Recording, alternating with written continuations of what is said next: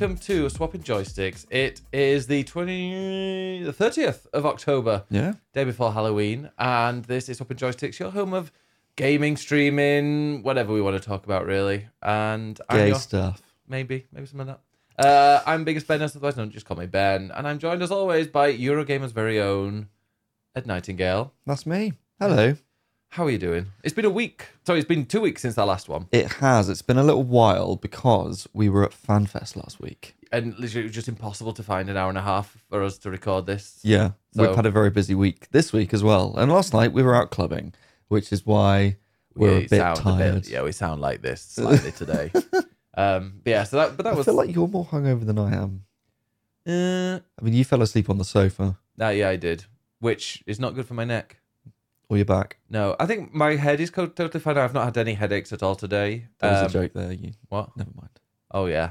You were dropping both of those. But, no, like, yeah, I don't have a headache or anything like that.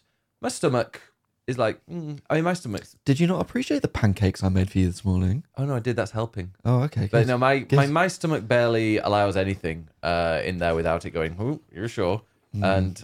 yeah, alcohol, different types and stuff is not the best for me. No, it's not. So yeah, today we record this on the Sunday, and I'm scheduled to do a Beat Saber stream, and I'm like, I don't want to vomit on stream, so I might postpone that till Tuesday because I don't have anything planned for Tuesday. So there, and that'll be the Halloween. Safer. It will definitely be safer. Yeah, maybe there's some like and Halloween that'll be scary for people to watch. It will be because they'll be like, wow, that is so impressive. How does he do it? No, you can come in and show people how it's done. Well, actually, because you're out tonight as well, so yeah, you can't join in. That is true. So yeah, we'll make sure you're there. I don't know what I'll do today anyway. But anyway, if you're probably listening this or watching this on Monday or later, so you'll know what I decided to do. Probably just watch TV and play Spider-Man. But yeah, so it's been 2 weeks, and also I'm not sure exactly when, but I think probably from like December, the day for the podcast will be changing, won't it? Mm-hmm. We're going to be recording it on a Wednesday evening. And it'll go up, I imagine, then on a Thursday. Which is to fit around your new schedule. Yes, my new streaming schedule. I'm not going to bore people with it, but it's just going to be 2 days a week, Fridays and Sundays. Fridays, big community, Mario Kart, Jackbox, that kind of fun stuff. And Sunday will be going through my my playthroughs. So at the moment, I'm doing a Be a Dick playthrough of Baldur's Gate 3, where I'm just picking the dickish answers. And to be honest, that is the best way to play that game. And it... normally when you play a game like, let's say, Red Dead Redemption, which is a game I was playing yesterday, Red Dead Redemption 2, when you start being a dick and your honor goes down, things get a bit more difficult for you. Whereas I think Baldur's Gate 3, it doesn't get more difficult. And it's interesting because sometimes you will you'll get out of a scenario with a really positive response just by being a dick. So you think that that's the way to kind of, screw it up. By picking be an asshole to the person who you're trying to help. But actually, in the end, you do get a decent thing. So that's been really good fun. And when I finish that, I'm going to go back and continue my playthrough of Final Fantasy XIV. Because honestly, after Fanfest, which we're going to talk about right now. I was going to say, speaking of... Fanfest has just made me like, you know what? If I could just stream one game for the rest of eternity, I think it would be Final Fantasy XIV. Yeah, slow my words. It's maybe you are. I think that's the thing with FanFest. That's my sort of overriding thing with it. Having done now both Vegas and London. All right, sure. Both of them. It's all about the community, and I think as much as I've had my annoyances with the game in the past about it being a slog to get to the good bits, and even after the good bits, there's a bit of a slog before the next. Yeah, and sometimes I've got a little bit bored with it and it hasn't quite clicked in the way that I wanted it to. But it's all about the community when you go to FanFest. And it doesn't matter what you think of the game. You just get completely wrapped up in the community and you can't help but be inspired by being there, seeing the developers, seeing the community dressed up, going to all the events, going to the concert that we went to on the Monday, the concerts at FanFest, and it's not just about the vibe, it's just a whole thing around the game that you can't help but be completely swept up in and just think, I just want to go home and play this game immediately. I was like, they needed to book out the other side of the XL with PCs, so people when they were reached a point where they're like, I really need to play this game right now, they could just go in there and play for an hour or two and then get the fill and then come back. But you know me, I'm a bit of a miserable cynic and stuff. When I go and do stuff, I'm like, oh, okay, I guess I'll do that. Yeah, I had to drag you around to actually do the games. Well, no, I was very tired that day. When I'm tired, especially. But no, when I got there, and like, especially the second day, once I had to go sleep, I was like, oh, I am fully into this. I want to just take part in everything. I want to go take photos of everything. I was fully on board. But yeah, no, I was so lucky to be able to go there. And yeah, like going before, I'm like, I'm probably going to enjoy it, but I'm probably going to just find it a bit weird and awkward. And it's probably going to be a lot of like sitting around and waiting and not really much to do. But I think the opposite. There was just so much to do. But I didn't find the queues manic. Like the queues at a theme park are 10 times worse. Like if every kind of event that they had, I didn't see, apart from the crafting bit, there wasn't more than like a 30-minute wait. So we should probably explain like what was there. And what it is. Well, what should we talk about what we did? So the first night, Friday night. Okay, so the Friday night, we went to some drinks for media. Influencers. And influencers. Don't know how I got there. You're very influential, Ben. No, I'm your +1. That's what I am. Yeah, that's true. So yeah, we had a journalist helps, by the way. It does. I recommend it. You're welcome. Just find your own. Yeah, I'm not to be shared. Thank you very much. He's only small. How dare. So we had some nice drinks. We met some other lovely influencers that we know. Mia Bite, Ready Set Ben, Rook. Yes, Rook, who I've known for years and years through Rainbow Arcade. Finally got to meet her, and she is just as nice in person as she is on camera. Rook is lovely. Yeah, if you don't follow Rookery, Rook, URI. Yep. And your friend Shunko. Yes. Oh, another friend who I've known since 2016. We used to play Fortnite together back in the day. That's how old, how old we go, like how far we go back. And it was amazing to meet him for the first time. We literally lived in the same city in Barcelona. Well, he lived just outside Barcelona, but like never actually met. And now we live in totally different countries and we've met. So, but yeah, he was loving that. Yeah. So big shout out. And then we also got chatting with some of the voice actors. So obviously Ben Starr was there. Shout out to Ben. Obviously. That's Final Fantasy. Our favourite. Yeah. Of course he's there. And then the 14 voice actors as well. That was really you pulled the wire. That was really really cool actually. Those voice actors, I didn't expect them to be there at all. I just thought it was just going to be some drinks or stuff. And they're like, that over there, that's the voice actor for Alfinode and Thancred and Alice. And I was like, oh. And I really hope I get to just say hi to them at some point in the night. We ended up having a great chat for most of the weekend. We had a great chat. We had a lovely picture, which now says Dawn Rail because of your massive head. How dare you? Is this because I called you small? So yes. Yeah, I've got a massive head, and there was a beautiful backdrop where you could take photos with Dawn Trail and like the logo of it. The next expansion. Yes, of Final Fantasy XIV. And yeah, a picture of all of us, and then my head perfectly in front of the T. So it just says Dawn Rail. Lovely. Love a Dawn Rail. We do. So that was the Friday. That was good fun. And then we had actual FanFest on Saturday, Sunday. So the first thing was the keynote, and we got to sit at the front. Oh. You're welcome. Thank you very much. I feel like, it's, You had a little taster of my life over the weekend. Yeah, I feel like I'm, when someone's kind of not got long to live and they just get given like all the things, they get to sit at the front and they get to ride the roller coaster at the front and that kind of thing. I feel like that. I could die happy now. Nice. So there was the keynote, which Yoshida presented, which was good. There was some nice announcements of like stuff coming to Dawn Trail. I don't care about that. His cosplay. His cosplay was awesome. So the biggest announcement really was that they announced the first job. So we know that there's two coming. One is melee, one is a caster, both DPS. And the melee one we now know is the Viper, which is an original job. Yeah. And it has two swords that then go together into like one long weapon. Yeah. And Yoshi P walked out in full cosplay for the job, which was super cool. Yeah. I'm looking forward to that. Like I said to you before, when it comes to games like Monster Hunter, I just love the dual blades. There's another game I was playing recently with dual blades. I can't remember what it is. But yeah, it was dual blades I really enjoy. So that job seems quite fun. It'll be interesting to see how it plays and how it's different from the other kind of quick melee ones like Rogue, Monk. Yeah. So we'll see. It looks really, really cool. We got some more details on, like smaller details on the environments and the stories. They showed off some in-game stuff, which looks really nice. Obviously with the graphical update as well. So that was really cool. And then there was about 10 minutes about chins. Lala Chins. Lala chins, which was It's no longer a maybe line. a bit too much detail. Yeah. That could have been in, letter to the producer or like a tech bit. Like one of the tech panels. Yeah. I think a few people were like, oh, but I think everyone was just so like caught up in the moment. They were like, I'm absorbing everything that Yoshi P is saying. Of course. So there was that, and then basically the rest of the FanFest, there are a number of panels on that sort of staging area that you can watch. There were game shows, there's esports stuff. I was impressed that there was a whole 1 hour plus game show for 5 questions.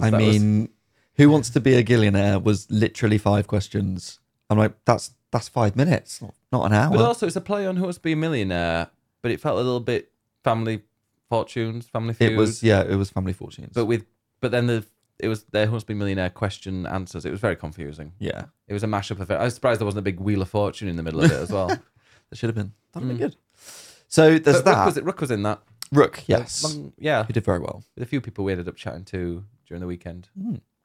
And then the rest of FanFest elsewhere, there's loads of stuff going on. There's a battle challenge where it's like a set battle thing in the game you can go and play. There's obviously merch, which is a huge queue. I finally got merch because I wanted some from Vegas and I didn't get any. So now, finally have the Delivery Moogle. Sorry for anyone listening to the audio, favourite. but it's a Moogle, but it's got a little Postman Pat hat on the side of its head. Postman Pat hat? Yeah. Wow. And a big fluffy ball. Yeah. So I finally have a Moogle. And I have a wind-up Delivery Moogle in the game because it came with a minion. You've taken it. Yeah. I bought it, Ed. I'm I also taken it. You don't take things that you buy. That's true. I'm also wearing the t-shirt. I'm going to stand up. Sorry if you're listening. Oh, but I've got well. I've got the t-shirt. Can you describe it? Well, do you want to describe it while I'm stood up? There you go. You might want to move the microphone out of the way. This is a white t-shirt featuring a comic book style cover front on it, which says Clash on the Big Bridge. And there is some kind of, I don't know, some giant monster that is above a Tower Bridge in London and a green bird on there. And it says Final Fantasy XIV Fan Festival London. So I'm guessing that's the exclusive one for London. Is it your Jimbo or not? Or is it just the demon? Jimbo? Yo Jimbo. I'm not sure. Genuinely, I don't know, and that makes me feel like a terrible fan. But it's a cool t-shirt, and we've got one each. We do, yeah. That was it's just nice to go there and get a bunch of things. So that was the merch, which yeah. Do you want me to get? Oh, you want another thing? We also got the vinyl. We did. So do you want to show what the vinyl is? Sorry, the sound is coming out of one ear. I need to. You need a better plug, Ben. I do. Do you want to describe what this is? This is a maroon-coloured box set. It's a vinyl. With 4 vinyls. All right. I thought we just, speed it along a little bit. Okay, it's a vinyl box set, and it's maroon with gold lettering. And it's A Realm Reborn, Heavensward, Stormblood, and Shadowbringers. Music from, which means we can now listen to Lahi. Yes. On vinyl. Which wasn't on any of the concerts we went to, but I guess that was last expansion. Sadly not. So, yes. So they have the merch area, and then there's all these different areas, like themed areas with little mini games you can play. So there was Gridania, Thanalan, Limsa Laminsa, the Gold Saucer, and all themed like lots of little games, which was good fun. We did some archery. I won by 20 points, and we did some fishing that I won by about 230 points. And we did like a food thing with some other people we got put in a team with, which was good fun. Yeah, and they found us on Twitter because I was posting pictures, and I think someone had seen them in the pictures and had sent it to them, and like, "Hey, you're in this." Yep. So that was really cool. You wouldn't let me have a tattoo. I didn't. Well, I would let you, but it was 30 minutes long. There was a big queue. They also had a crafting bit in the middle, which was really cool, but we did not get to do it because that was the most popular thing, and it was like a 2-3 hour wait. But you could make a sort of leather key ring And then there was also a bracelet one and a pouch one. So it was all kind of leather work, metal work, all of that kind of stuff. Cool. Which was really cool. So yeah, it was, I have to say, again, not to show off, but having been to like Vegas and then London, it was interesting to compare them, because for me, like Vegas was really exciting because it was going to Vegas for the first time, and also my first FanFest. And because they announced Dawn Trail and all the initial stuff for the expansion, I think the keynote felt more exciting. Yeah. So that was really, really special. But then the London one, I think, was much better organized. I think the areas and the games were better. And also it was nice, like, not just to say like you were there with me, but also we had other friends there and I had other journalist friends there. So it wasn't just a small group of us experiencing it. And I spent a lot of Vegas on my own. Like, this was nice to see friends and experience it as a group, which was really cool. I thought that as well. And like, yeah, we did. Did you make many friends in Vegas? Or was it just the fellow journalists? Just the fellow journalists, really. Yeah, whereas I feel like this time we got to meet loads of new people, which is really cool. We met loads of people, which is really, really nice. And that's the thing, like the vibe there. And I think that is the Final Fantasy XIV community. And, you know, they say this stuff on stage and they go, oh, like, we are the best community, etc., etc. And it's like, no, genuinely, I think they are. For a big, big game that has these conventions where they come together and they meet, I can't think of a better one. People like talk about, oh, you know, if there's Animal Crossing community or there's a Stardew one, but like there is, as far as I'm aware, there isn't a Stardew Fest. No, not on that maybe scale. there should be.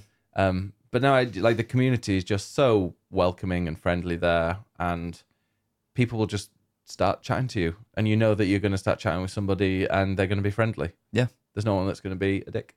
Everyone is lovely. There was also a press conference on Saturday night, which you joined in. They invited me. I got an email from that. That is true. And you got to meet Yoshi P. Well, we both did. I've met him before, but you finally got to meet Yoshi P. I know. I said that before. I was like, if there's anybody in like all the video games I would love to meet, it would be Yoshi P. And now I've ticked that off. And we had a picture, and he went and like, because obviously we had a picture together, which it's probably going to be the thumbnail on YouTube if you've seen this already. If not, go to Swap Joysticks on Twitter, and you'll see the thumbnail there. But yeah, he went to kind of like put his arm around me, but obviously I'm a lot taller, and he kind of forced me kind of down to bend down so it didn't look too odd. And actually it's a really nice picture. It is a good picture. I showed him my phone as we walked up, because I've got Clive and Jill from 16 as my wallpaper on my phone. So I showed him that, and he was like, oh. And then he saw it was both of us, so he like gave me, because he was still in cosplay. Yeah. He was in cosplay like for the entirety of the first day. So he must have been sweating in that. But he like handed me one of the swords so I could hold it. And we got a really nice picture. I'm gonna say that cosplay was created by a 14 cosplayer and like fully designed, and it was like properly hard metal leather. Yeah, like it's an incredible costume. And there's a video of her like just completely, overwhelmed really at the fact that Yoshi P was wearing this, and thanked her for it. And yeah, it was really nice. Just such a nice guy, isn't he? Comes across as. Oh, he really is. He's lovely. And I love, because you see all the like, there are so many games like with communities, and you see the people at the top, and they are just, I mean, for WoW, for example, World of Warcraft, do they have FanFest type thing? Well, they have BlizzCon, don't they? With Bobby Kotick. Yeah, I mean, can you imagine?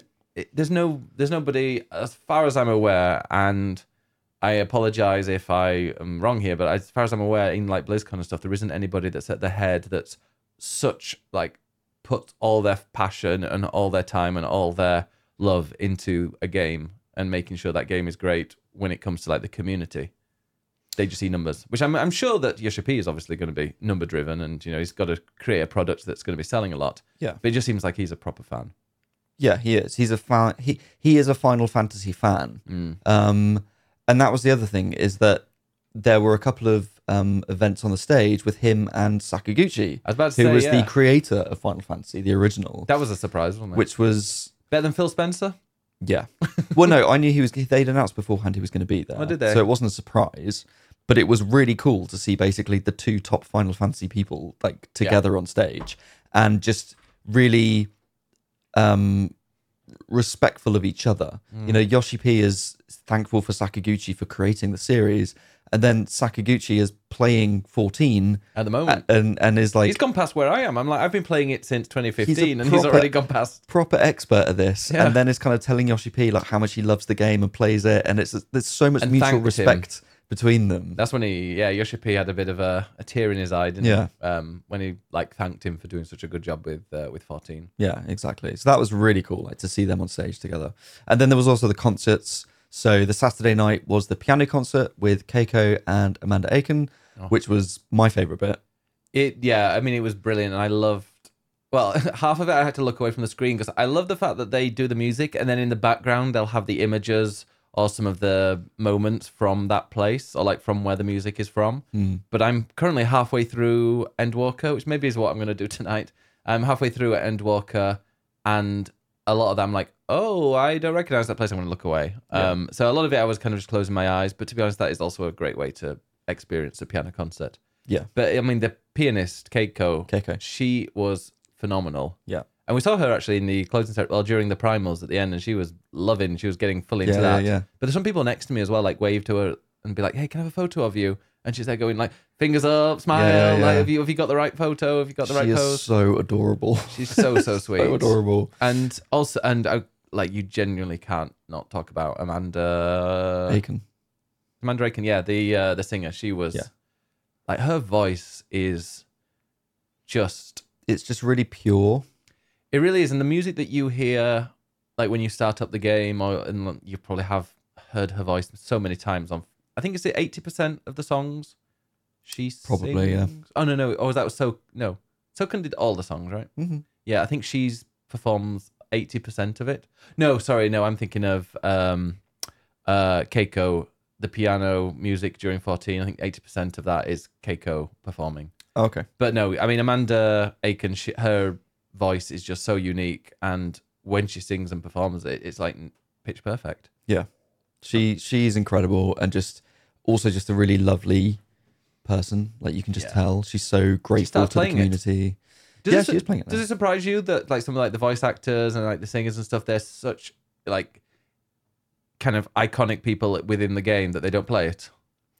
The thing is, I imagine if you're working on it, you're so in it that you've sort of experienced it in some way, or at least had your own experience of it, and maybe going back and playing it is then a different experience that maybe you don't want when you've worked on it so much. It's that's your work. It's not fun, but I mean it is fun. But maybe also, you want that separation. Yeah, for some people. But also it's a long time commitment. Whereas if somebody is in a movie, for example, they'll watch it at the premiere and that's it, and they don't need to do anything else apart from interviews. But also it's surprising as well, maybe how little time they spend doing the voice acting recording, doing the voice recordings. Yeah. We spoke to a couple of people and it was 2 or 3 sessions. And it's well, this thing is going on for years and years. And the actual time that it takes for them to record it is quite a bit shorter than what you maybe imagine. Yeah. Especially because not all of the lines are voiced in 14. It's on exactly. They're quite occasions. select with, which cutscenes. Yeah. So then Sunday was the Primals concert, which is basically the rock band made up of Sokun and Koji Fox and some of the other developers. I love a bit of dad rock. It is proper dad rock, but it's good fun. It's not, I don't think the music is necessarily the best, but they just the vibe of it is just really fun. And everyone gets really into it. And we were stood towards the back with Peter and Colin. Yeah, well, like I said, this was another one thing. I'm probably not going to enjoy this, but I'll go along to it because that kind of music isn't my kind of thing. And when it started, I was like, oh. But then within about 30 seconds, just everybody was obsessed. The glow sticks out. The glow sticks out. And actually, the songs weren't bad. I did enjoy they're good fun. It's not kind of tuneless rock. You can actually hear the song, and I recognize a lot of the tunes as well. Yeah, so of course. It was nice to kind of go, oh yeah, and this is a rock version of this. And they did some bits, obviously, from Shadowbringers and previous installments that were great. But yeah, we were stood at the back with the voice actor for Alphinode and Thancred, Colin and Peter, and that was quite a unique experience to be watching the Primals with Thancred and Alphinode. Yeah. It's also funny because a lot of the voice actors were walking around, and I think people, not everybody knows their faces, so they obviously recognize their voices, but not everybody knows who they are. So Peter, for instance, was walking up to people in Thancred cosplay, being like, "Oh, can I get a picture?" And they're like, "Sure." Who are you? And he's like, "Oh, I'm the VA for Thancred." And they're like, "Holy fuck, yes, come in, let's have a picture." Which is quite funny. I'm surprised that there wasn't a voice actor panel. just because I feel like the voice actors, most of them were there, so it would have been cool to sort of highlight them. I get the impression, like with the voice actors, though, they would probably have to then kind of invite everybody, and then they'd have to pay to get them over there. And Yeah, maybe. yeah. But also, I thought earlier as well about, but then they'd need the Japanese voice actors. But no, they could just have a panel for Japanese VAs when they do the Tokyo one. Yeah, exactly. Wonder if they will do. It'd be interesting to see what panels they have and if they do translate them. Because I know they don't translate them in the hall, but I mean, I've done sort of both FanFest this year, and that's the first time I've even watched them, let alone been. So I'm intrigued to sort of then see the Tokyo one and sort of look at pictures and watch the keynote and see how it compares, which would be interesting. And I think it's also really cool to be at the start of the process of like, okay, we're announcing the next expansion and now we're following it through with each FanFest before it comes out. Yeah. It's really nice to sort of feel like you're part of that process, to see the announcements and see it eventually come out. And I am determined to get up to date so that then Dawn Trail I can play day one with everyone else brand new. So that is my intention. You can do that in no time. I can it's perfectly doable. And I think I might have to like crack on over Christmas. Go for it. Because I want to tick off some other games from this year for Game of the Year. So I want to make sure I finish those first. But then I really want to like get straight into 14. And as we said before, like you go to FanFest, you feel really inspired. Like I now just want to play this all the time. As much as, you know, you're at a boring bit with Loporits, and I've had boring bits that I've played. And you're like, but the boring bit has ended now. I can promise you. Good. I got to. It's weird because I went to FanFest feeling a little bit down on the game a little because I was like, okay, I'm going to FanFest. I'm going to play it. I'm going to try and get up to date. Absolutely had no. What's that pipe? There was no chance of me getting up to date, unfortunately. But I played it for a good couple of hours, and if anybody's played Endwalker, there's no spoilers, but there's a Loporit part. If you don't know what Loporit is, you don't know what that is, great because then it doesn't mean anything to you. Yeah. But and I was speaking to a few people actually at FanFest, being like, I'm at the Loporit part, and it's literally just telling me to go from one end to another to do these kind of like fetch quests that are kind of a level 1 to 10 type thing. In fact, not even like level 1 to 10 because I wasn't even killing anything. It was just literally talking and moving around. And I'm like, I know you're just trying to pad it a bit, which just it did it a bit of a disservice because that expansion so far, like I've gone a bit further past it now. I've done a couple of I've done a dungeon and done extra bits and gone to a different place.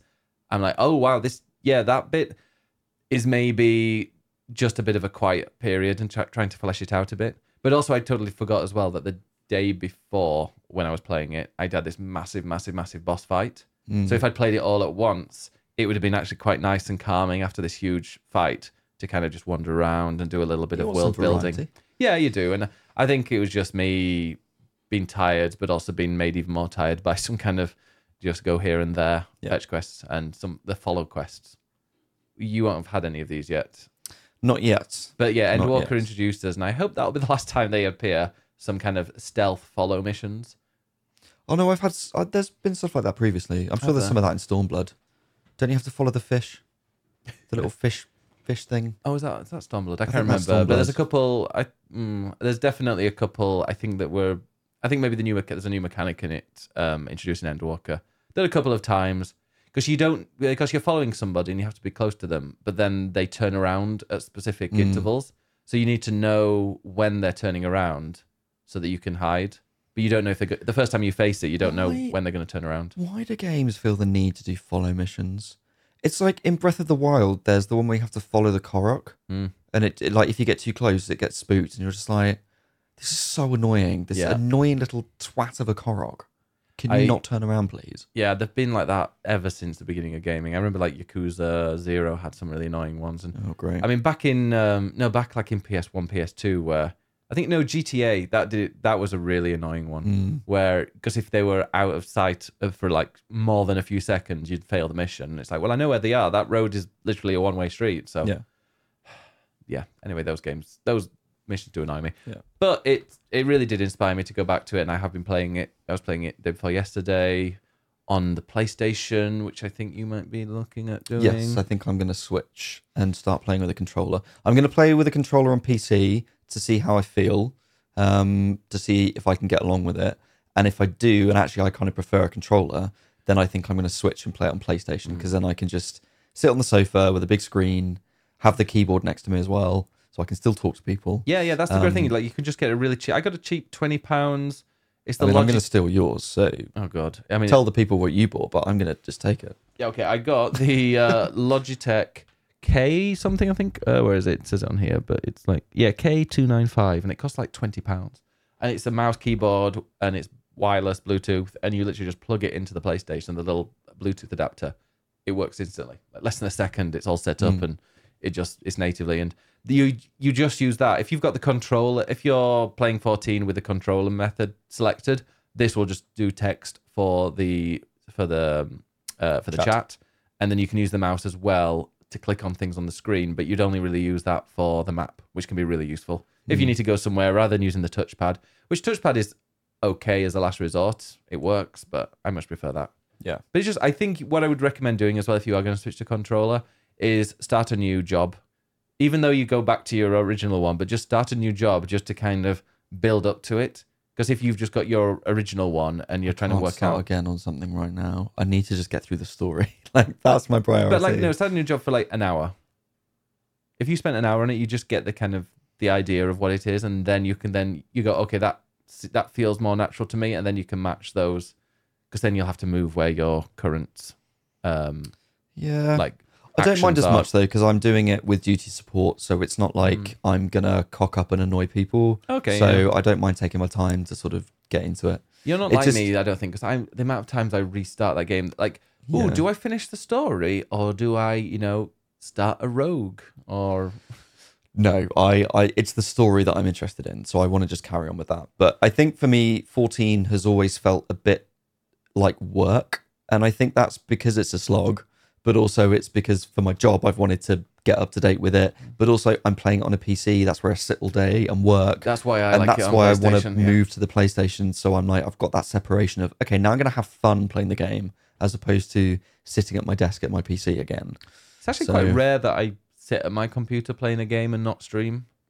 Yeah, I can't even remember the last time I did that. I would only ever do that really for games that I really want to play with a mouse and keyboard, like City Skylines or something like that. I'm going to do the same for Baldur's Gate as well, I think. With PlayStation. Interesting. Again, it's just, I've always been a console player anyway, and I like sitting on a sofa. It's just more comfy, the big screen. We just need to get a decent sofa. Yeah. So to finish off FanFest, the next day, the Monday night, we then went to the Eorzean Symphony concert, which is not part of FanFest, but is done sort of the next day, and most people will try and get tickets and go to both. And we're on the front row. Yeah, again, still don't know how. Yeah, I'm waiting for the doctors to walk in and be like, yeah, sorry. Yeah. And which was cool because... Luke, by the way, got a massive thank you to Luke. Yes. Also, not a big thank you to Luke for being the reason why we're probably hungover today, because we went out and partied with him. That is true. Although he did leave like an hour before us, so maybe we're the bad influences. We're the party animals. No. Just while we still can. Sure. So, yeah, we were front row, and Yoshi P was presenting right it of us. As the MC, with Koji Fox obviously translating, but they were right in front of us, like directly in front of us, just like, which was super, super cool. One person we've not really mentioned much about is Soken. That's true, because Soken is so involved in the concerts. So He's the two concerts, director. I think sound director is his title, but I mean he composed all the music. So he's obviously in charge of the two concerts at FanFest, and then is a big part of the symphony orchestra as well. I mean he's not conducting or anything, but obviously is he wrote the music, so he's a big part of it. And he's such a character. I think he's the most liked person.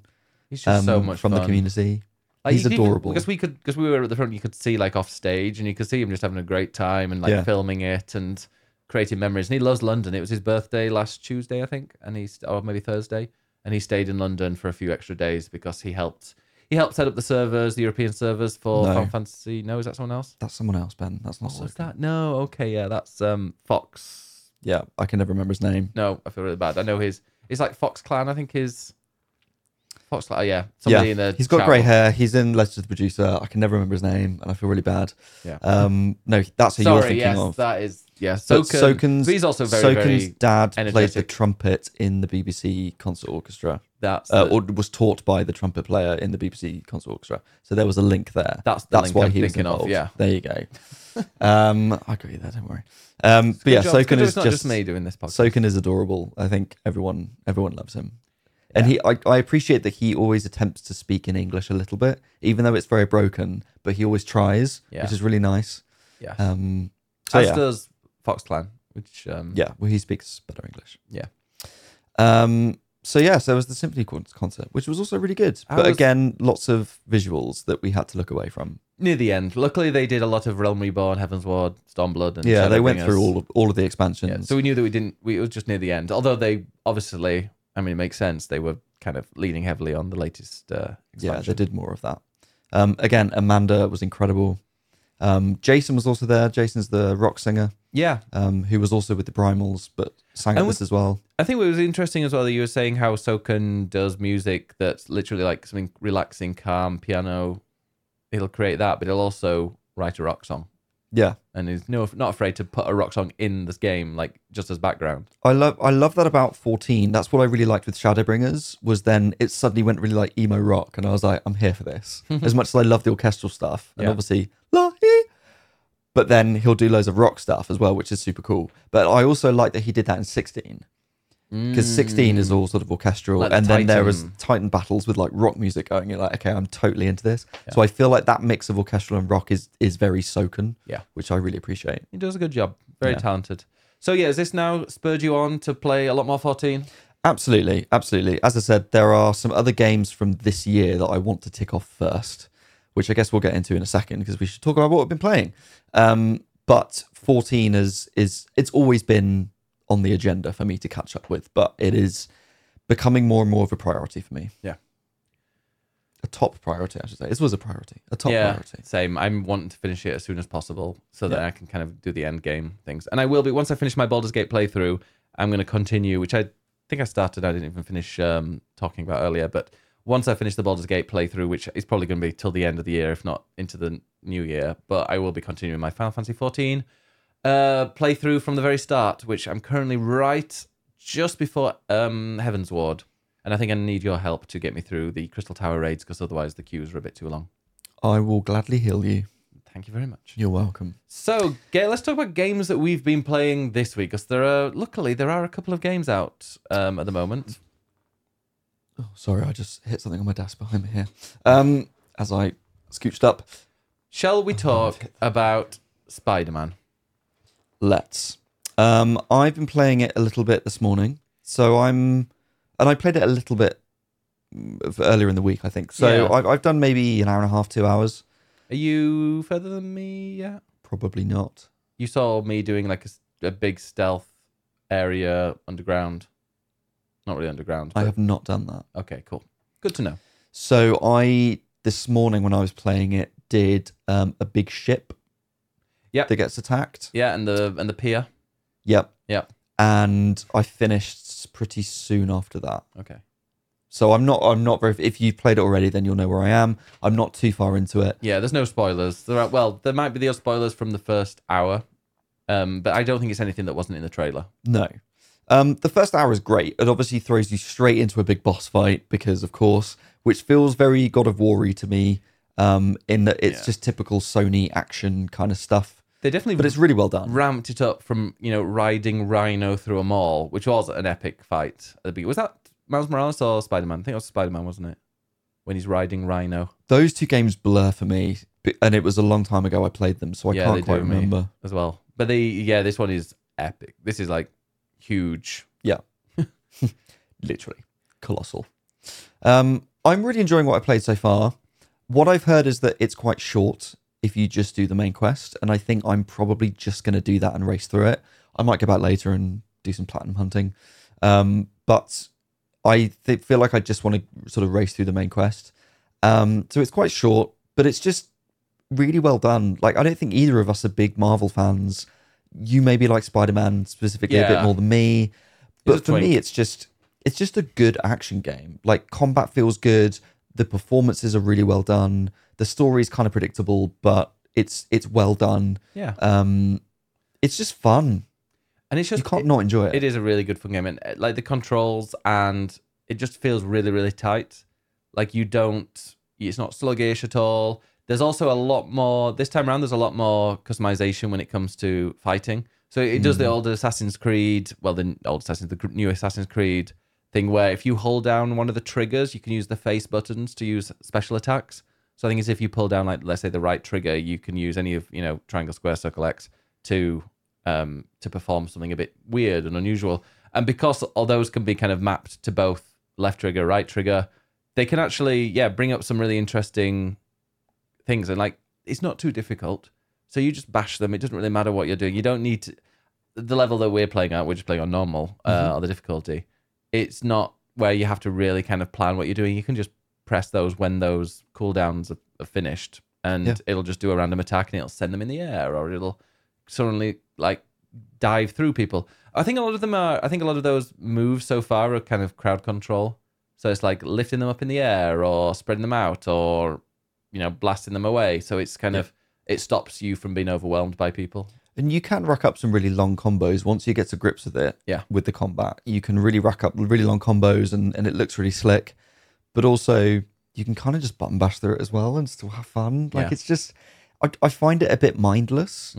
Not in a bad way, just in that it's proper popcorn entertainment in the same way that the Marvel films are. Like, I'm not a massive fan of them, but you can just sit and eat some popcorn and just watch an action film go by. And I feel quite similarly about Spider-Man. Like, I think it's really good. I think it's much better than the Marvel films, to be honest. Yeah. But it's just popcorn entertainment. You don't have to think too hard with the gameplay or the story, but it's just good fun. It just never gets frustrating as well, I don't think. And it looks great as well. Oh, yeah. And that you can see that that they have really like stepped up for the PS5. Like the density of traffic, for example. You go through trees. there, and trees. Yeah, you start swinging through things and you look down and you're like, oh, it actually does feel a bit more like New York, because in the original Spider-Man there'd be like 3 or 4 cars and you're like, okay, I've been to New York, that is not what New York is like.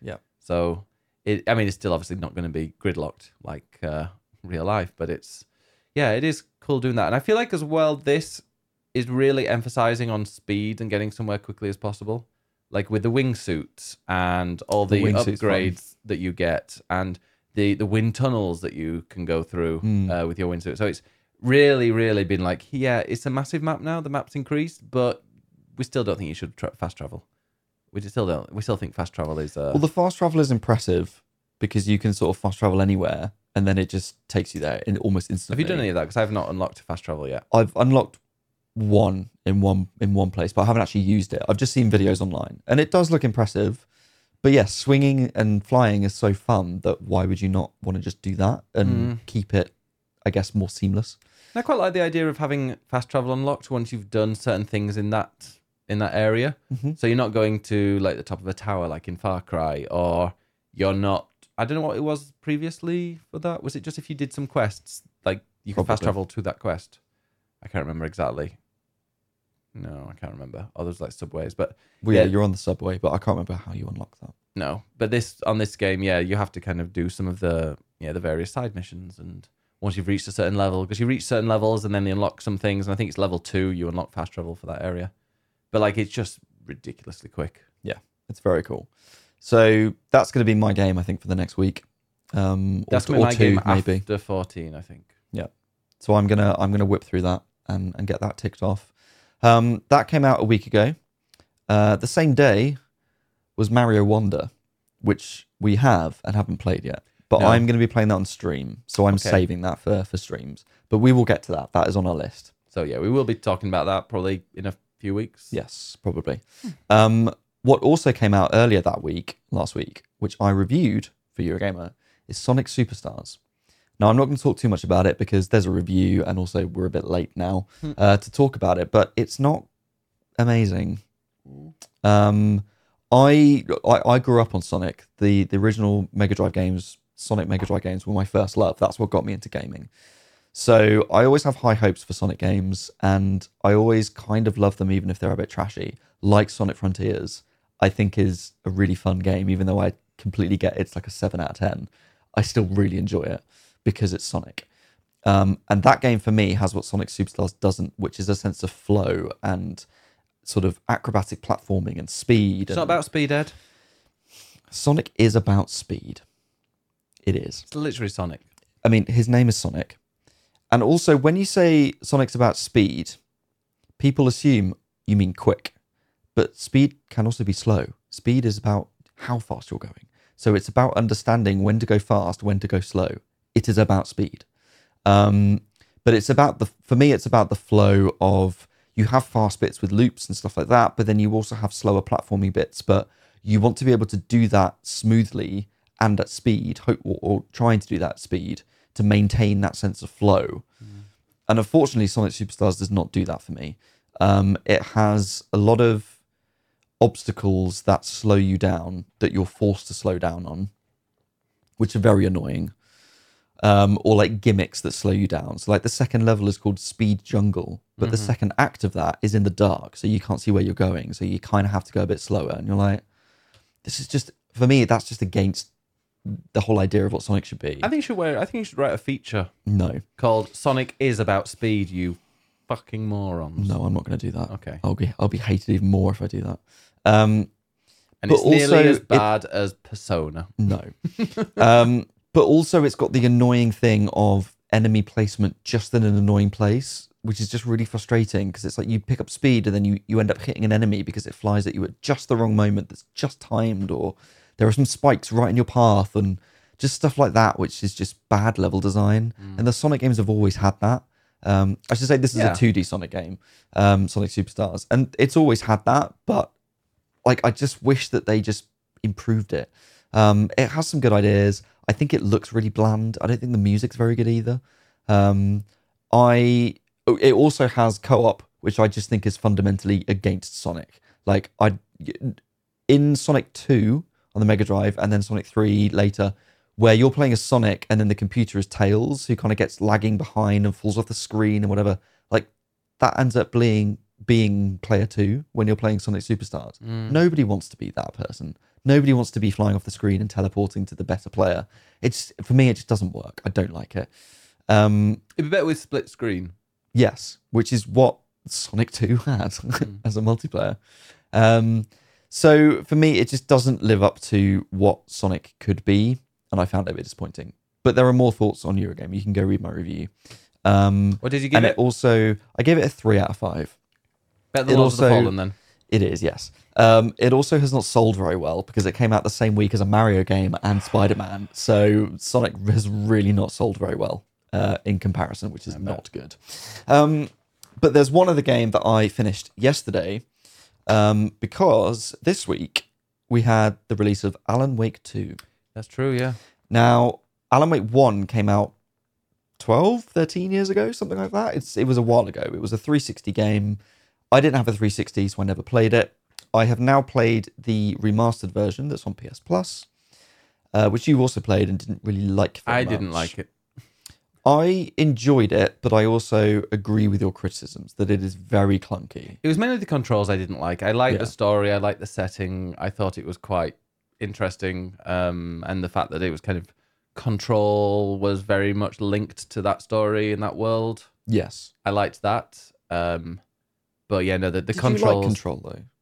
The game control. I didn't. I liked it. I thought it was like a solid 8 out of 10. Because I absolutely loved control. Well, I did that. I've been saying like, oh yeah, control is about an 8 out of 10, and like the amount of people who I've spoken to, and because we mentioned this over the last week or so with various people, they've been like, oh what? And I looked, and like, it's literally like 83 on OpenCritic. Like an 8 out of 10 was the general consensus for the game. But I think some of it might have been down to performance, because I played it on release on PS4 and it ran like dog shit. It was like, sometimes I'd load up the map and it would just be a black screen because the map wouldn't load. And I'm like, well, it's a game where you really need a map, because there's like, it's lots of kind of, you need to like go to this area. It's a bit like a Metroidvania of sorts.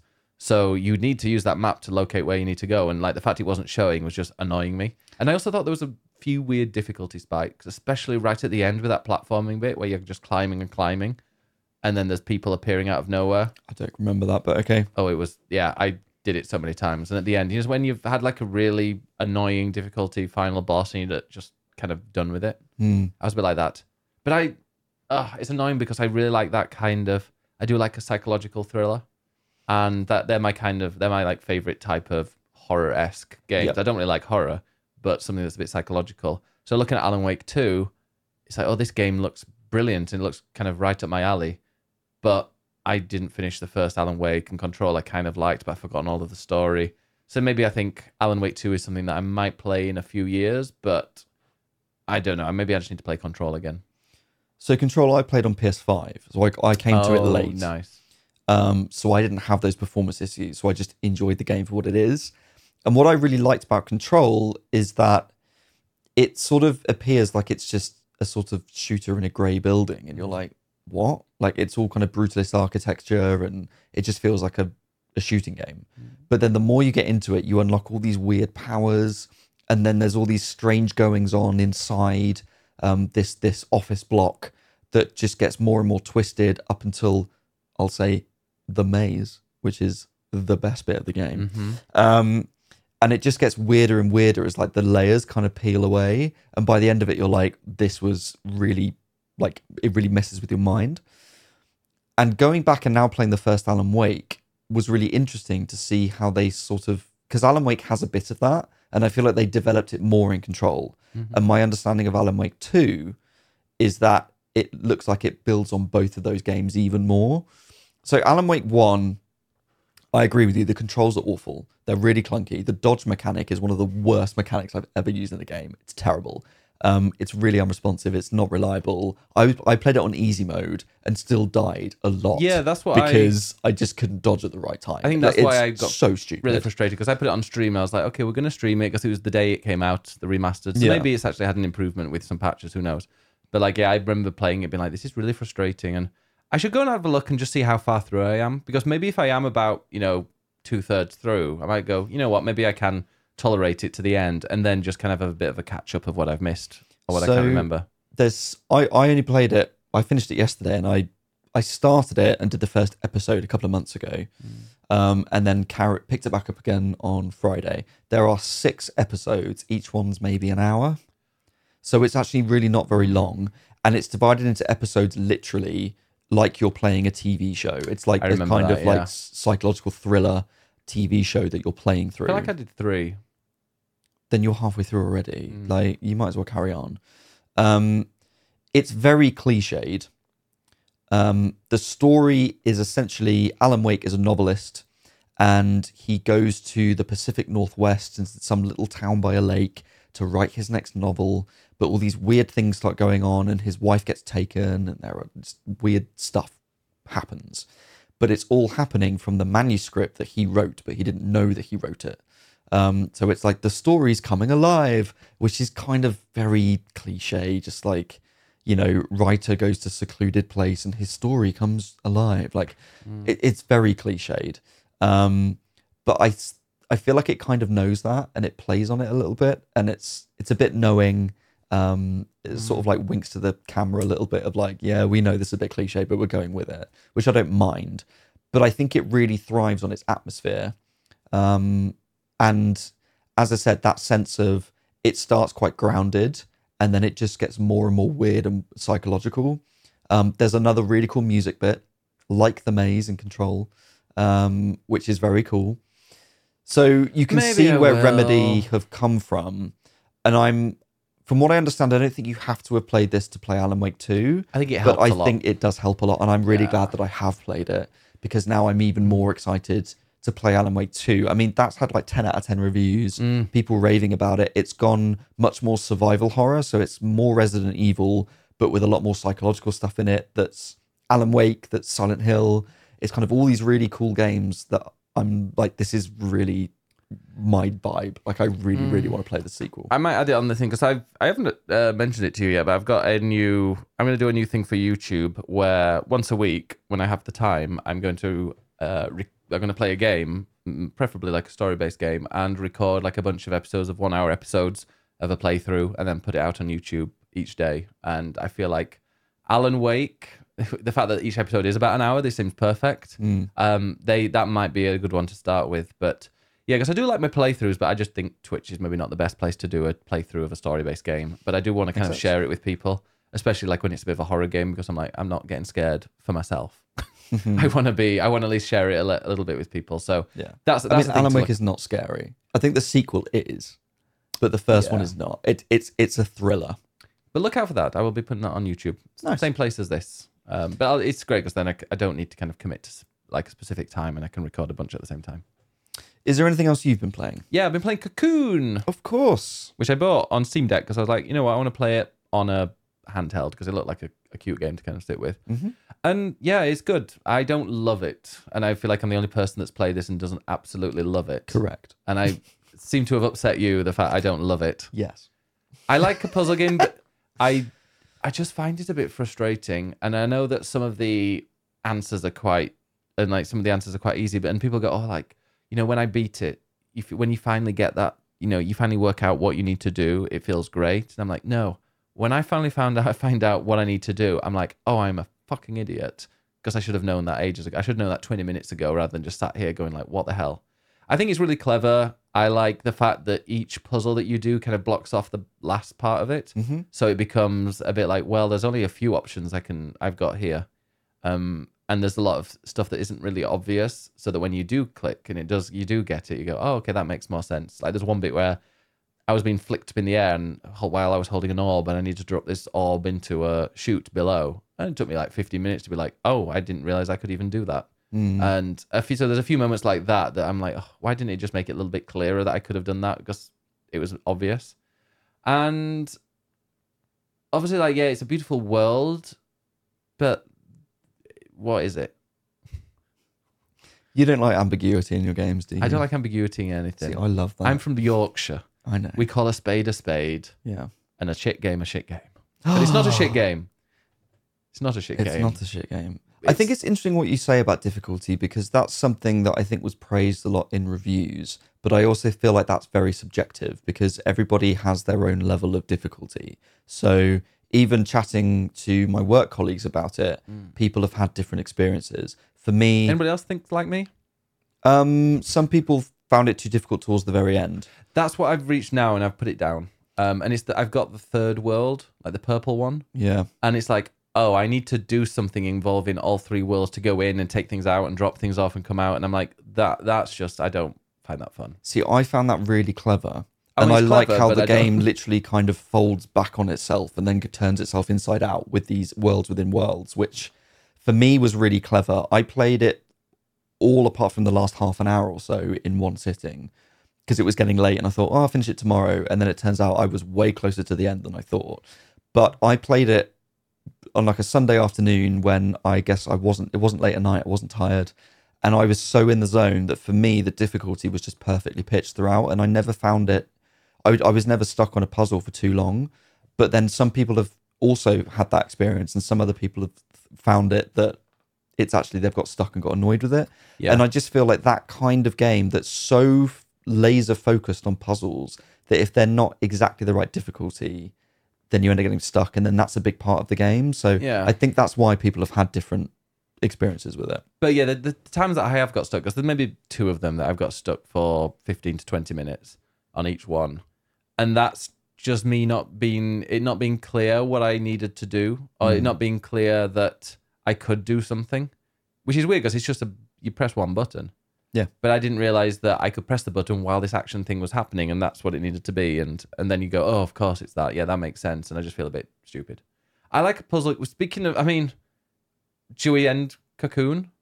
Sure. Because speaking of brilliant puzzle games that I'm obsessed with, and you are also obsessed with, probably our most played game, well, one of our most played games this week is Konami Pixel Puzzle Collection on the mobile. And it's a Picross game. And it's Konami. And it's free to play. And it's really, really, really, really good. And that's my kind of puzzle game. It's a good little train game of, I've got 10 minutes on a train, I'll just do a quick puzzle. They last like 6 minutes. Yeah. And it's Picross. And you're making classic Konami game stuff. What's Picross? Is it like a nonogram or something like that? Or a I think so, yeah, nonogram. Nonogram. I remembered Yeah, something. very weird. But yeah, the Picross is, if you don't know what it is, it's like so there's a grid, and then on the edge of the grid, it tells you what, like, how many of those are colored in and in what order, and then if you just download it and play it, if you've never played a Picross, it's literally impossible for me to explain it without you just playing it. There is a training on it. Like the first Yeah. couple of levels are training levels. Yeah. To explain how to fill it out. Yes. But yeah, having done like Murder by Numbers, I played, which was my first Picross game, Okay. which I really enjoyed. So that's got in my head now. So doing these, I'm like on my phone, and it's My good first fun. one was Pokemon Picross on the 3DS, I think it was. Nice. And it might have been on mobile, I can't remember. But it was it's really good fun. And it's great when because you have to color in these boxes using the numbers, and you look at it and go, no idea what that is, and it's like, it's a tree. And you're like, no, it isn't. Yeah, it looks a bit weird. I really recommend it though, and it's free to play. The adverts are not intrusive in the slightest. Like, I think No. once you finish a puzzle, it'll pop up with a Konami game, and then you just press the cross if you're not interested. Yeah. So it's literally all the adverts are just used for advertising Konami games, which I'm like, sure. Yeah. Show me your game. It's better than whatever Viagra or other kind of random adverts that pop up. You're getting Viagra adverts. Yeah, Google Ads, do you not get those? Not for Viagra. Let's see what other people have been playing. Shall Because we? we've got a few answers here. We have. First up, Mr. Wibble, who has played and finished Cocoon. Ooh. It's a beautifully crafted puzzle game telling its story without words. It's hard for me to talk about it without spoiling things, but I can say that lateral thinking helps. With about 4 hours playtime, the game's short but sweet, although I wouldn't mind a longer game like this. And how long I'm in it, I can actually find out because it's on my... That's true. If it's like 7 hours, it's going to be embarrassing. I isn't like it? that it's really short. It's well. just there. Where? It's literally right in the middle of the screen, Ben. There, but now I can see it. Oh, I've not even played it 2 hours. There you go. Oh. It is very short. But I like longer. that it's just one of those games you can just sit and play in one sitting and just enjoy for an afternoon. Well, I've played it in like 4 sittings, like just for 20 minutes before bed. Yeah, I feel like you haven't got sucked in. No, I haven't. Maybe. Not every game is for everybody. This is true. Dan Law is playing Spider-Man 2. The story is kind of predictable, but I can forgive that given the excellent animations and performances. Yes. Which we've also figured. Linny Lavie, I started Reverse 1999 yesterday, and the story seemed interesting, but the translation is so awful that it doesn't make sense. Probably another gacha I will eventually uninstall. Interesting I've not even about heard 14, I didn't realise that 14 wasn't translated into Spanish. You'd think that, like, with the money and stuff that they make, having a Spanish translation, like being able to open up to that market. Obviously, I guess that it's translated the text. No, is it just like none of it is? I'm not sure. That's quite surprising. Oh, I suppose then they'd need Spanish-speaking servers. Do they have Latin American servers? And then maybe need a European one that maybe Spanish people go in and maybe. But it's like, yeah, make a Spanish-speaking server. And then lastly, we've got Randy Pasta, who's played 2 games. I completed Spider-Man 2, and it lives up to the first game. Combat is easy to pick up and fluid. The joy of swinging and flying through New York is fantastic. I rarely use the fast travel option to get where I needed to go. Yep. Unlocking suits is a lot easier than the first game, which forced you into completing challenges for the challenge token. Yeah, it feels like that you craft suits, don't you?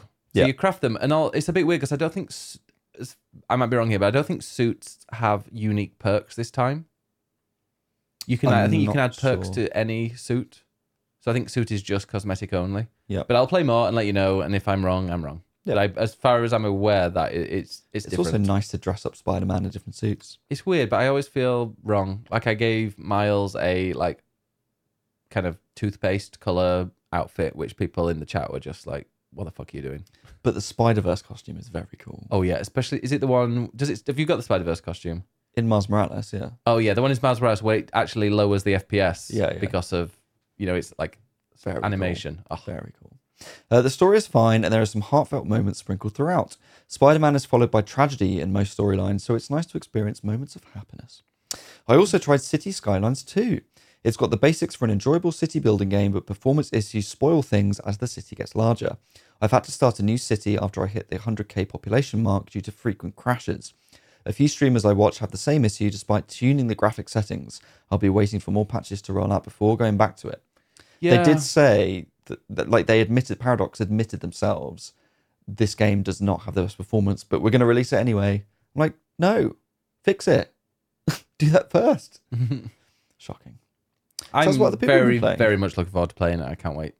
Paradox. Paradox games, I've never played any of their like big grand strategy games, but City Skylines 1 is just phenomenal.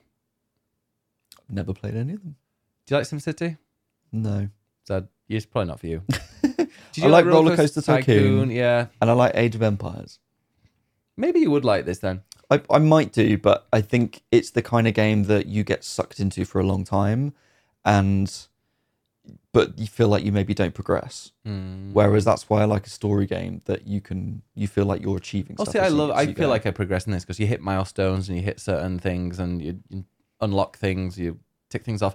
Things with City Skylines, I think I mentioned this before on the previous one, or I might have just been on stream, was it's one of those games that you play and then you learn a little bit and then you're like, you know what, I'm going to start a new one. And you keep wanting to start a new one based on what you've learned. To do it better and better every time, yeah. Exactly. So that's my kind of enjoyment from it. Because then you create it with a better highway and a better zoning system. And you're like, oh, look at that. It's working perfectly. And and it looks like a living, breathing city that you've just created. That is satisfying. Very. I did enjoy 2 Point Campus a lot. Yeah, those are like different. I think that's more like a management game, whereas these are like planning and it is a type of strategy game, of course. No. Yeah.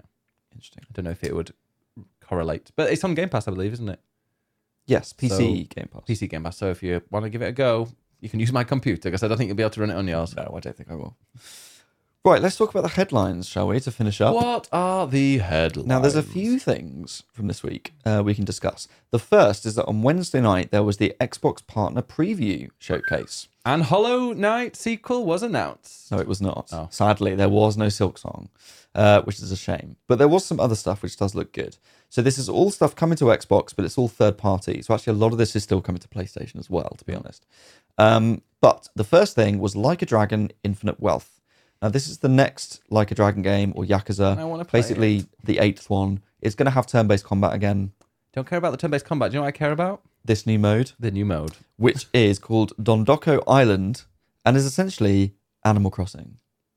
So you go to this tropical island and you have to collect resources and build hotels. I think it's a hotel. Or I have no idea, but there's even like stuff. villagers of sorts, aren't there? Like people that help you out there. Yeah, residents come along. Like it's literally Animal Crossing, but in Like a Dragon. I'm very much looking forward to getting to the Island Sanctuary in 14 because I think that's true. But I think that is more Stardew maybe than yes. Animal I Crossing. think that's a bit more farming-y. Yeah, that might be good to stream. I will see what it's like. Yeah, I've not seen anybody stream it. I managed to avoid that, but that's true. Yeah. I think it's very single player though. Yeah. Interesting. But yes, so that's coming to Like a Dragon, which I think will be really fun. So, because everyone loves the mini games in that game more than the main story. So now to have this entire side thing that is literally Animal Crossing, like that's going to take up a lot of time. But the thing is that Like a Dragon, now that is a sequel to, you said, what was that sequel to again? Well, what's confusing is that the series was Yakuza, and then the 7th one was called Yakuza Like a Dragon. But in Japan, the whole series is called Like a Dragon. So now this one is called Like a Dragon Infinite Wealth, which is the 8th mainline game. Hence, Infinite is like an 8 on the side. So that's why it's called Infinite So is Wealth. it a sequel to Like a Dragon? Yes. But it has different combat? No, it's turn-based again. Oh, is that? Sorry, I didn't hear. Yeah. Yes. It's still turn-based. That disappoints me. But then there's another Like a Dragon game that comes out in like a month's time, which is a side quest, which I've totally forgotten what it's called, but that is traditional Yakuza with action combat. And that is playing as Kiryu, which is like a side story that bridges the gap between 7 and 8, basically. So there's just a lot of game coming out. Just ridiculous. Yeah. Thank you. Thank you for that, Sega. Next up, Future Lab, who make Power Wash Simulator. Yes. They have another new game coming out. Now, they had a series called Velocity, which was out on the Vita. I did not know about this. Yeah. Called Velocity, which was out on the Vita. It came out on other things as well. I played it on Switch. It's like a 2D arcadey shooter thing where you can like warp through walls. It was really cool. So they made that before Power Wash. They now have a new game coming out called Icaro Will Not Die. And it's essentially a sort of spiritual successor to Velocity, but 3D and a roguelite, which is kind of giving me slightly more arcadey Returnal vibes. It's giving me vibes of that Hyperlight Drifter sequel where they've just gone and changed things, made it 3D. Isn't that what they've done there? Kind of, but very different genres. Oh, right. So this is going to be a third-person shooter, but arcadey kind of shooter. So I think a little bit like Returnal, but much more arcadey and what's the word? Not realistic, but stylistic. Okay. I guess. So I think that looks really cool. I'm excited for that. There was then a trailer for Still Wakes the Deep. Now this is the next game from the Chinese room who made Everybody's Gone to the Rapture. So it's going to be another walking. I didn't like that game. It glitched. Oh, that's a shame. It was one of the orbs that you had to follow, and then it disappeared, and it had gone, and it left a sour taste in my mouth. Oh, that's a shame. So this is going to be another walking simulator style game, but it's much more of a horror game. I think they're called stroll playing games. Whatever. This is much more of a horror game, but it's set in the 70s in a North Sea oil rig, and it's full of Scottish dialects. So it literally has subtitles for English-speaking people because they can't cannot understand wait Scottish. to play that and do the voice myself. Is Isabel on there? Hello there, everybody. What, welcome to the oil rig. I don't know what that was. That was Sorry. definitely That was really bad. from That was somewhere me you trying to should not copy be you. That was also impersonating. Yeah. bad. How dare you? Don't blame me. You're welcome. But no, this looks really cool. It's like a horror game with like spooky happenings I'm down on for- an oil rig in the middle of the North Sea. You know me. I love a stroll playing game. They're like my favorites. So yeah, I think this looks really good. I actually only watched half the trailer because I thought I don't want spoilers. Yeah. I know I want to play this. And it'll This probably looks be like good. 2 hours long, I guess, if it's... Exactly. It'll be a short kind of game. There's a new RoboCop game coming. I've heard that's quite good, actually. I've heard it's good as well, but I also couldn't give a shit about it. Unlike King Kong. That game didn't look good. No. There was also a trailer for Dungeons of Hinterberg. Now, I played this at Gamescom, and it looks really, That's the really Austrian good. one? It's Austrian Zelda, basically. So it's set in an Austrian mountain resort, sort of present day, really, and it's done through this graphic novel, comic-y kind of style. But then you go off into the mountains to Yodel? yodel. Really? No. Oh. To explore dungeons. Okay. With I like thought that Zelda was their style, thing. with like Zelda style puzzles, and you have like bomb abilities and other stuff and combat. So it's very Zelda-y, but set in Austria. This trailer had more of the kind of relationship stuff. So there's a resort where you have relationship, as in friendship relationships, with different townsfolk as well. So it looks really cool. I'm really excited for that. Spirit of the North 2, some indie game about a fox. Meh. Metal Gear Solid What a Tory Delta. response. Wow. Who cares about the fox? Metal Gear Solid Delta, I'm not a Tory, is the remake of Snake Eater. So we got to see in-game footage for the first time. I wasn't massively impressed. And it's had a bit of a mixed reaction.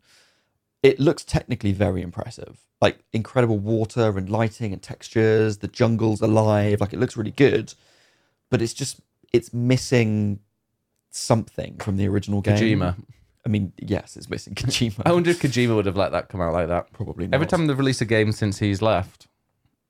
I mean, the original Snake Eater came out on the PS2, so obviously not great graphics. No. Yeah, I mean, great for the time, but, you know, looking back, stylistic. they haven't aged well, but they're very stylistic. I think the old Metal Gear games are kind of only really a step on from anime to me, in that they're very stylistic. They're obviously not anime characters, but they're sort of a step on from that, like, stylistic, quite angular, which is because of the 3D models were limited polygons, but it has that anime kind of slight character design meets like robots and like weird things going on.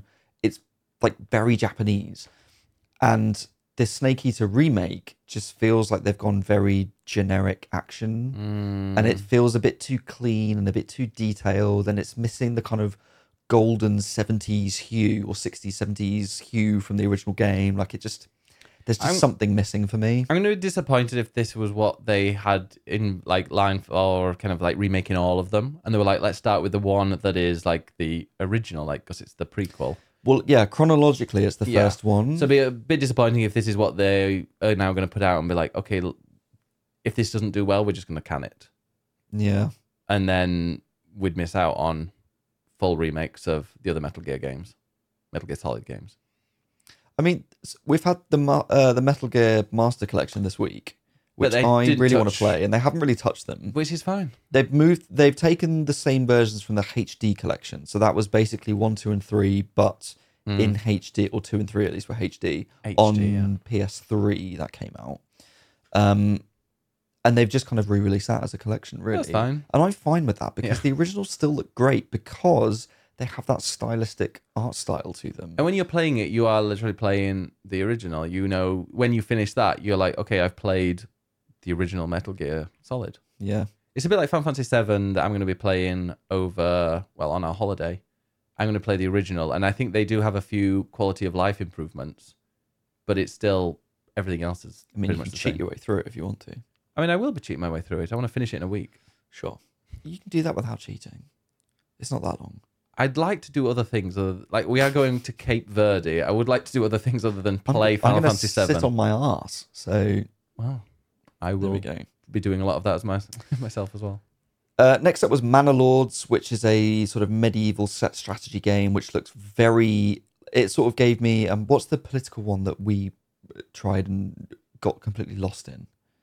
Not Age of Empire, the Crusader Kings. Yes. It gives me that meets Age of Empires, but you might like it because you like that kind of strategy game, but it looks very in-depth. I do like it when it's not too in-depth. Yeah, this looks very in-depth. A game called The Finals, which is a free-to-play, team-based competitive shooter. There is an open beta that's out now. There's a lot of this kind of game, but I actually think this looks really cool. Really? It has destructible environments, which technically look very impressive. So that's what a lot of people are talking about. What I really like is that they've really gone for the arena vibe. So there is literally an arena of a crowd around you. And there's announcers with commentators as you're playing. So it feels like a sports game, like in an arena. It's almost sort of Hunger Games-y, of like teams against each other with commentators and stuff. I think it actually looks really cool, as much as there are a lot of this kind of game. What was the game that had the AI commentators? There was something going on the other, like, I saw this on Twitter. I have no idea. Let me see if I can find it. There was it was quite, in fact, I'm going to play you a little bit of it, because it's shocking. Where is it? It is The Finals. Oh, it is this? But it is The Finals that's using, like, the commentators are via AI. Which is a little bit... Let me go and play it. Welcome to Quick Cash, the team that tucks away enough money first triumphs. Scotty said it. Let's see who's got the pace to ace this race. We've got our first elimination, Scotty. Talk about making a solid first impression on our sponsors. But is that... So it's a bit weird. Does that mean that when you're playing it, like, they have commentary while they're playing it? I think the idea is that it's like an esports match, basically, but it's like you're playing it, so they're commentating as you're doing it. Well, I quite like that as a style. Yeah, I don't understand why people are really good, because you're not going to have a human being commentating every single game that you're playing. I like that. I kind of like that idea, even though it does sound really weird and wrong, and you probably want to turn it off after like the second match. Yeah, maybe it will get annoying, but I just like from the trailer, I thought this looks really cool. Yeah, it's a good idea. Someone's like, so I guess The Finals is going with AI voices. But it's... Yeah, because I'm guessing the other option would be like... So it's AI voices, and the other option would be record loads of lines like in FIFA or something. Yeah, and then put it together, but then that's going to get really repetitive, so... Yeah, I think when people... I don't know, I think just when people say the word AI, people like instantly retch, and it's... There are times when it's, it is going to be fine. But yeah, with AI voices in video games, it's definitely... a bit of a contentious issue. It is, but I'm sure that's based on voice actors that will have obviously lent their voices willingly to that, I would presume. I mean, yes, but... And then that feels like quite an interesting, innovative feature, as opposed to we can't be bothered to, like... Because I understand why they've done that, as you said, because that's giving that esports thing, and it's always going to change. Yeah. It's not like, Baldur's Gate, they just used an AI. Like, that would be terrible. But for that, I can see why they might have done that. There are some people that are going to be like, it's the slope, it's the start, thin end. I mean, it is the start, and that's a shame. And is that, how do you feel when it comes to, for example, using AI voices for very, very, very like minor characters in a massive open world that very few people will encounter? I mean, that's a shame, because that's still an opportunity for somebody to get some work. Yeah. And they can reuse them. If it's like somebody's, because I've heard people talk about this, but if it's like an AI character, so if it's a character that very, very few people are going to interact with, have them share, like have a few voices shared, like with their lines. Exactly. But I feel like that, it is interesting. It's going to be interesting if they start using AI for commentary, especially in things like in sports games. So AI for, if they were, example, using some like famous football commentator and they used their voice and then they're like, hey, can we use AI to make it sound more fluid and to make it not just the same lines repeated and repeated again? That might be very, very appealing to EA and other sports and 2K. I can see that happening. Yeah. But then is that the start of the, is it just continuing Exactly. more and more? They need to regulate it very clearly. Yes. I mean, And that's the bottom line. That's what's happening right now, to be honest. That's what they're fighting for. Yep. So, to finish off the partner showcase, there was then Ark Survival Ascended, which is a survival game with dinosaurs. I never got into Ark. Not my thing at all. I remember it just being really, really buggy. I did play a little bit of Atlas, which was their pirate game that was awful. It was literally about 2 FPS when it released. It broke Steam when it released because everyone was like, oh my God, Ark, but like a huge, huge, huge pirate map. And yeah, I don't know. I don't even know if it's even playable anymore. It was that bad. Oh dear. I've got it on, Atlas. Oh, apparently there's an expansion map already out for it. And there's a season 13. That was out in June. Okay, so, well, I feel like Atlas is a little bit, it had issues. Yeah. And then they finished it with another trailer for Alan Wake 2. This was literally 2 days before it came out. So I didn't even watch that trailer because I thought, I know I want to play that. I'm just going to wait and play the actual game. So that was that. Some news from over the weekend. Capcom apparently still has a major unannounced game that is set to come out this financial year, i.e. by March 2024. I think we know what it's going to be. Well, there's a lot of speculation. Major title suggests that if it's Capcom, it's going to be either Resident Evil or Monster Hunter. Monster Hunter. Now, I think Monster Hunter is the more likely of the two. Resident Evil, we've just had Resi 4 remake this year. Yeah. There's going to be, I guess, Resident Evil 9 is going to be the next one. Yeah. I don't know if that will be... I feel like that's probably still a way off. I feel like because they still haven't released... the VR. Yeah, there's still VR for 4. Yeah. So I feel like we're not ready yet for another big Resident Evil, but People Monster Hunter Rise... Yeah, people are not kind of clamoring for a new Resident Evil just yet. Yeah, Monster Hunter Rise was, 3 years ago now? Yeah, and like that was a Switch game when it first came out. Yeah. And obviously then they haven't shown off the power that a PS5 Monster Hunter could do. Exactly. Because the one before that was Monster Hunter World, which was the big next step in Monster Hunter. Yeah. Then they sort of went to the Switch and did Rise, which was similar and refined and I think better. I preferred it, yeah.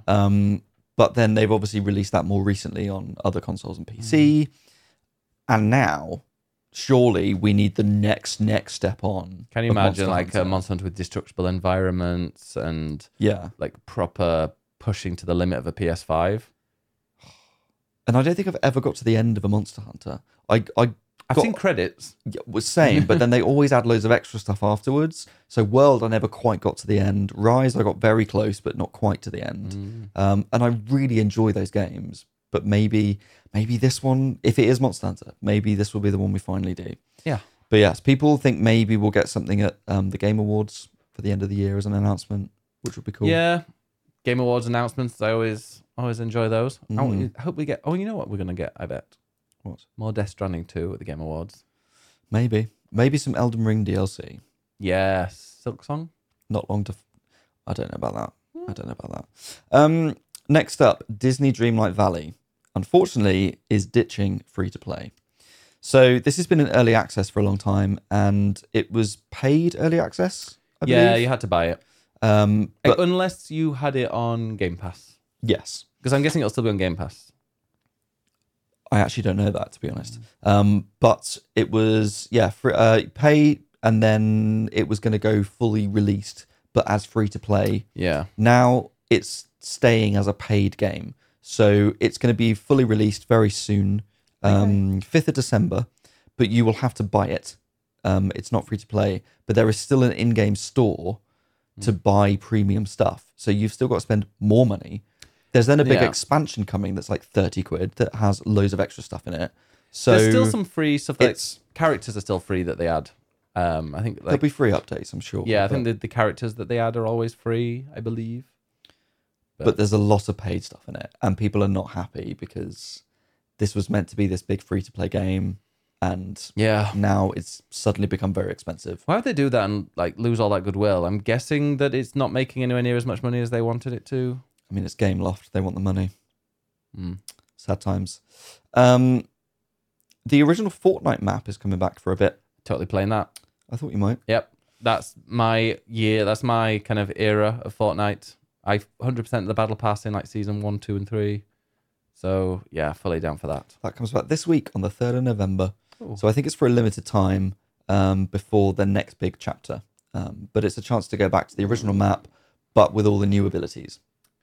I don't understand all that stuff, but I'll No, enjoy neither. playing. I'll enjoy going to Tilted Towers. Although Tilted Towers wasn't actually in the original map. It was all there were lots of like copy pasted areas. There were lots of areas that were very similar to other areas on the map. So maybe people will go back and go, "Oh, yeah, this isn't as good as I remember." Was this a bit crap? I think it was like for me the best. I think it was season like 3 was when they introduced Tilted Towers, and the big bit in the middle with the crater and yeah, I'm trying to remember it to be honest. It's been a while. It has been a long time. 2016, I was never into it. 17. And then the last bit of news to finish up. So while we were at FanFest last weekend, it was TwitchCon Vegas. It was. And there's a little bit of news that was announced. The first up being that you can now simulcast on any platform. Yeah, and that is. I think people are going to take advantage of that. I wonder if OBS will release an update that allows you to simulcast like as part of the base software. Because the moment you have to get a plugin or you have to use something else. So I think OBS might be like, maybe we can include that plugin as an actual. I'm guessing it'll have to go through lots of testing and stuff. But that would be if it makes it really easy like that. I think we're going to see everybody do it. Yeah. It'd be interesting to see what people simulcast to, because I'd simulcast to YouTube, because I put content on there as well. But I've already seen people simulcasting to Twitch and Kick. Yep. Or TikTok, I guess, is another one. Yeah, I think there's also a plugin on OBS where you can simulcast like vertically, so then it goes to TikTok. Okay. There you go. So yeah, that's obviously going to help people to find a new audience and stream multiple places. Shouldn't have been restricted in the first place, but Yep. yeah. And if people have left Twitch, they can now come back and reapply for partner if they want to do that. Oh, I didn't see that. What if they left and then they get their account locked and banned or whatever? Yeah. So, right. So basically, some people, Had to give high up their profile, partnership. gave up the partnership to go and stream for YouTube or Yeah. something. They can now come back and say, right, I want to simulcast on YouTube and Twitch. Can I have my partner status back? And they can reapply. Wow, they have to reapply for it. I think they have to reapply. Other stuff. Guest Star is now being called Stream Together, and it has more of a focus on streamer to streamer collaboration. Yeah, I got that impression when we had the roundtable at the last TwitchCon. They were very much focusing on that. Yep. I mean, it's a good feature. I feel like they're putting a lot of effort into it, but I think they've seen good results for it, but the majority of people don't care about that. Yep. One of the big things with it is that they will soon have the ability to merge chats into one. So if say you and I were streaming separately, we could just have one chat of everything together. Interesting. At the roundtable, that was brought up, and everybody was like, "That sounds like a great idea," and they were like, "Oh, we'll take a note." Oh, so well, there you go. That was I did that. Yeah, it didn't. It was my idea. A few other things. Some tweaks coming to feature clips. A vertical clip option coming to clip editor. And their off-service policy's been updated to include swatting and doxing as behaviours that Twitch does not endorse, of course. There's loads more stuff on the Twitch blog, but they were the biggest announcements. Twitch Stories has also gone live now as well on the mobile app. Yeah. So you can have little social media style stories, which is what they announced at Paris when we were there. Yeah, I can't see that taking off. I've started using it. Yeah. Just as an extra going live thing, because I think sometimes not everybody gets the announcement or notification. So when I go live, I'll just do a quick story. Say, hey, going live to do boom, boom, boom at this time, just in case people happen to see it on the app. Yeah. All right. Well, that was the end of Swapping Joysticks. Thank you very much. It was longer than we intended, I think. A little bit. Well, we had a couple of extra things to catch up on, but I mean, we had FanFest. We did. To be honest, for a FanFest special, like an hour and a half, I think it's quite impressive. Actually, yeah, next weekend we don't really have anything planned, thank God. So we will be doing it as usual next Sunday, and out next Monday. Because it will be probably in December that we go to the Wednesday. The Thursday release. Well, we'll have a week off because we've got a holiday. Cannot wait. At the end of November. No, it's not. I cannot wait for a week off from streaming, but a week off from work. To have a holiday, Yes. So it's going to be lovely. That'll be the end of November, and I guess when we come back will be the new schedule. Absolutely. Nice. But yeah, and thank you everyone, and also thank you everyone that has donated or streamed for Stream It Beat It. We're getting now. We're getting very, very close to the end. Seems like we are gonna hit £30,000 raised because there's also 2,500 that isn't included in the Tiltify campaign. So yeah, we're already at 26.5. So I think it's over 29,000 right now. So very, very pleased with that. So thank you very much to Ed for doing that, and anybody else who's watching. It was a small contribution from me. It was a big contribution, like £400 or something. That's all right. So thank you very much. So look out for that. Also go and check out on YouTube. We have played the NBA game that's not NBA. What's it called? The football game? NFL? Yes. So we did that. There's very different. Yeah, there's a little playthrough where we went and learned that thanks to Mr. and Mrs. Yuffie. Yes. So which is chaotic. But yeah, thank you very much for watching. Where can we find you, Ed? You can find me at ed_nights on Twitch and Twitter. Excellent. You can find me at BigAsBennis1 on Twitter, but everywhere else just find me as BigAsBennis. Go to swappingjoysticks.com if you want to go and get all the links for the podcasts or for like the YouTube vodcasts on there. And yeah, have fun. And we will be back in a week where we'll probably be talking more about Spider-Man, Final Fantasy XIV. Anything else coming out this next week? No, I feel like releases are slowing down a bit now for the end of the year, which is a good thing because it gives us time to catch up. Yeah. Brilliant. Thank you very much for watching. Bye. Bye.